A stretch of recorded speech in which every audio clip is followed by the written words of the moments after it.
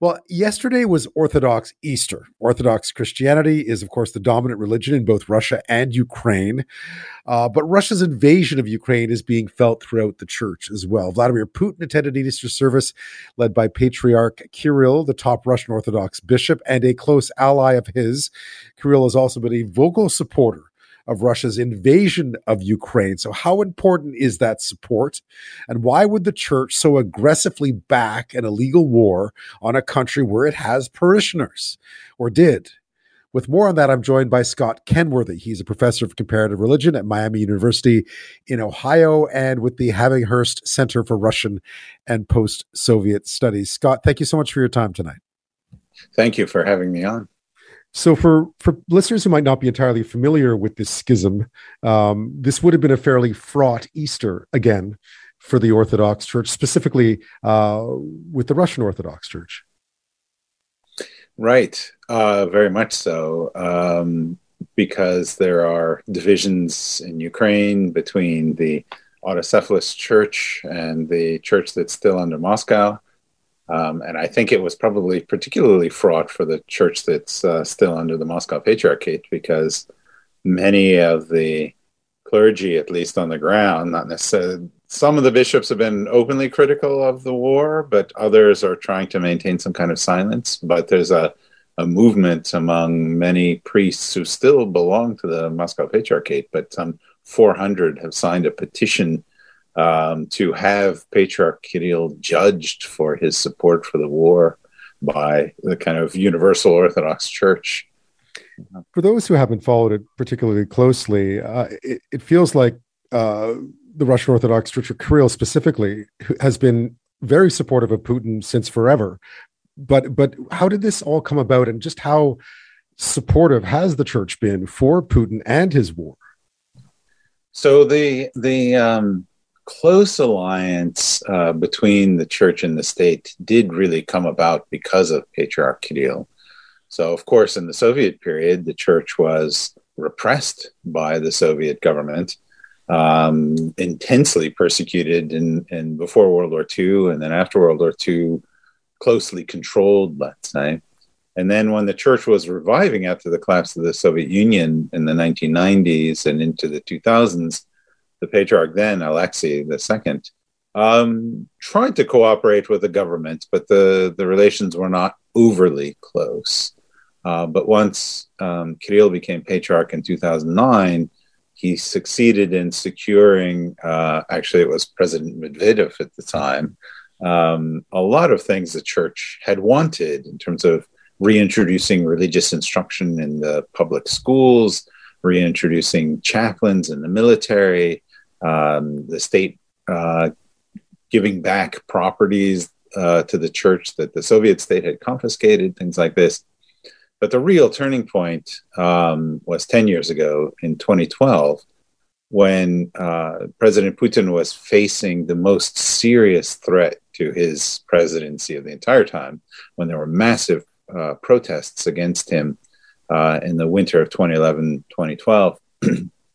And at that moment, in order to kind of polarize against the opposition, President Putin, well, then he was running for president, he was running for his third term, Putin embraced some elements that were part of the church's narrative, this kind of culture wars.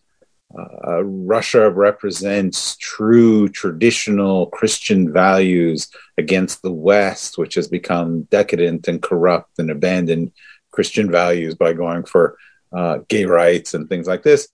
And these were ideas that Kirill had been developing already for some years, but Putin really embraced them in a new way to help him ally the opposition with those alien Western values that were threatening true traditional Russian values. So if you're in support of the church and support of Russia, you're a good Russian patriot, then you have to vote for Putin against the opposition.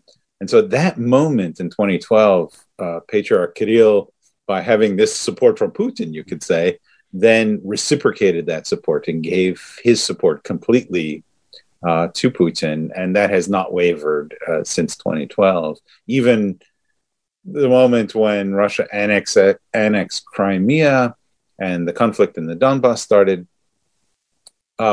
this was not exactly something that Kirill probably wanted, because it threatened to alienate the church in Ukraine, which still is a huge part of the Moscow Patriarchate. So he was quite silent in 2014, but in more recent years has really just completely supported Putin's line on things. How important is it then for Putin to have this support? Yeah, that's a very good question.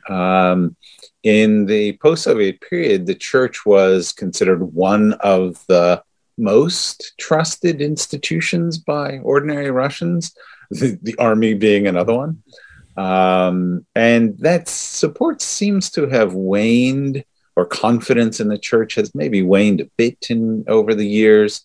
And I think there's a lot of Russians who are not necessarily all that keen on Patriarch Kirill in particular.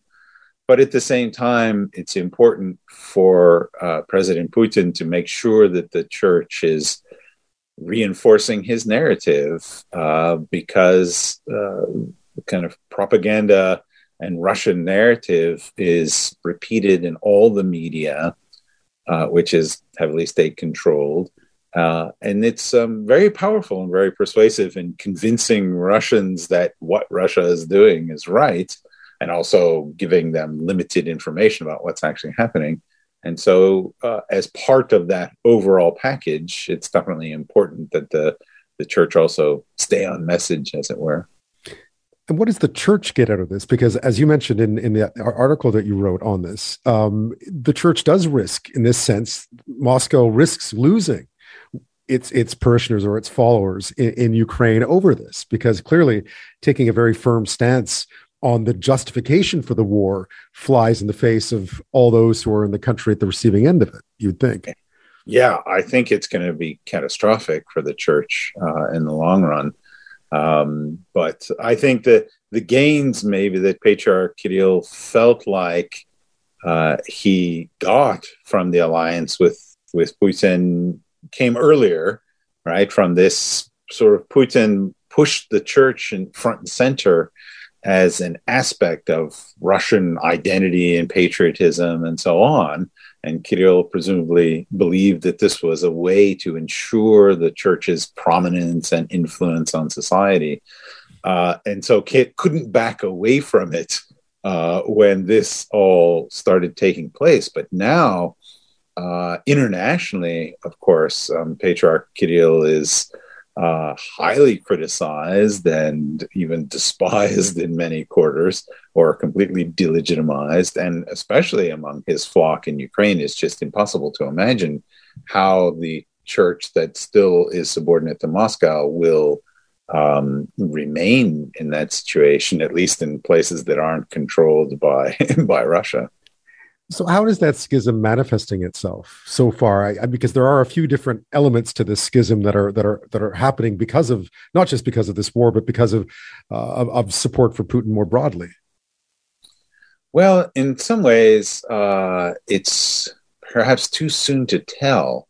So ever since 2014, of course, there has been mounting criticism of the Russian Orthodox Church's tacit support, let's say, of what Russia was doing in annexing Crimea and the conflict in Donbass, which finally led to the ecumenical patriarch Bartholomew of Constantinople intervening on the request of then Ukrainian President Poroshenko to grant autocephaly, which is the technical term for basically full church independence, to the Ukrainian Orthodox Church. But still probably the majority of parishes, and it's hard to tell how many of the parishioners, but a very large portion of them remained under Moscow. So you ended up with the two churches in Ukraine. And certainly since in the past 2 months, probably many parishioners have just voted with their feet, as it were, and left churches belonging to the Moscow Patriarchate and gone over to the churches that are, that belong to the Autocephalous Church. But we don't really know exactly. I mean, I've seen some of my social media contacts and colleagues expressing real dismay, who still were part of whose allegiance had been to the church in Moscow, expressing real dismay and uncertainty about what to do, feeling like they can't continue to belong to a church that is subordinate to Patriarch Kirill, but not quite sure how to proceed just yet. And the question will be what happens with the Ukrainian churches and bishops and so on, who are still subordinate to Moscow at this point, whether they hold their own kind of council and merge with the autocephalous church. But unfortunately, there's a lot of bad blood between them that happened when the autocephaly was granted in 2019. So that's a little tricky to envision. So where it will go exactly is yet uncertain. Scott Kenworthy, a fascinating topic. Thank you so much for your insight tonight. I appreciate it. Thank you for having me on, Ben.